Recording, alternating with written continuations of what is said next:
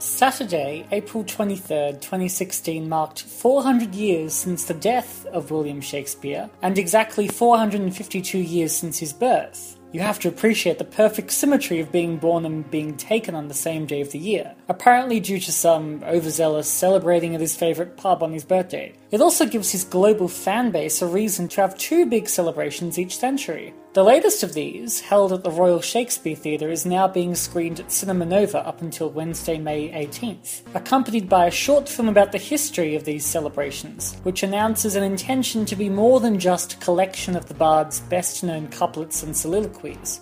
This gala is also a showcase of his extraordinary influence across so many different art forms. For instance, it was no surprise to get a performance of the balcony scene in Romeo and Juliet, with Mariah Gale as a particularly histrionic Juliet this time round, but what I wasn't expecting to see was that same scene then danced by the Royal Ballet, with a powerful final tableau of both the dancers and the actors locked in a loving embrace. There's also a Shakespeare-inspired hip-hop performance, but not of the forced variety. As we were reminded by our delightful hosts David Tennant and Catherine Tate, these works were the mainstream popular entertainment of their time, and were performed to much rowdier crowds than they tend to draw in today.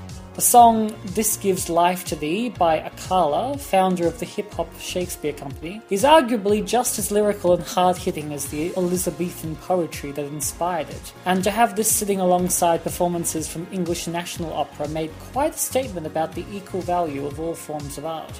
The other musical highlights were mostly jazz and blues renditions of some of the ballads from the comedies.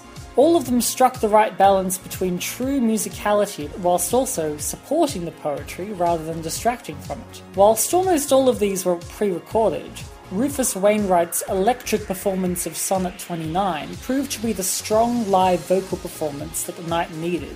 Fortunately, there was more than enough live acting, especially on the comedic front. A mixture of young, fresh faces and game old faces, such as John Lithgow and Dame Judi Dench, brought us some of the writer's best scenes of farcical misunderstandings and absurd declarations of love. All of the numerous big names, which also include Roger Allam, Sir Ian McKellen, David Suchet and Helen Mirren, get brilliant chances to show off their comedic and their dramatic skills, except perhaps for Benedict Cumberbatch, who still felt rather underused. On the flip side though, the opening act Tonight, from West Side Story, performed by 19 of the UK's top performing art students, got off to a wobbly start as the cast and the orchestra were out of time.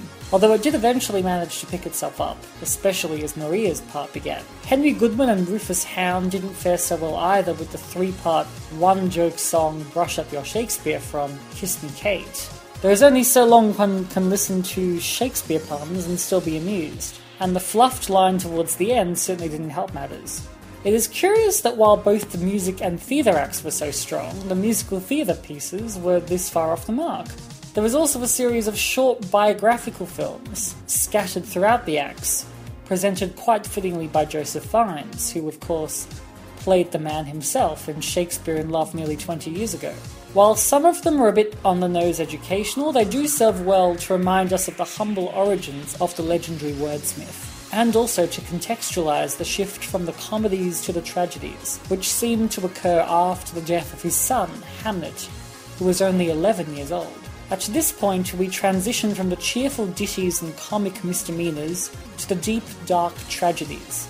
Most notably, Othello is performed in a magical mixture of jazz and ballet, and, just in case anyone thought proceedings were going to stray too far from all the laughs and smiles, a star-studded comedy sketch surrounding the most overthought and overused line that Shakespeare ever wrote, "To be or not to be, that is the question," is easily the highlight of the night. Just as predictably, but very fittingly, the final two acts feature the bittersweet final verses of The Tempest and A Midsummer Night's Dream. Two very poignant reminders of the immortality of a good story, despite the sad mortality of those who tell it, and where they tell it.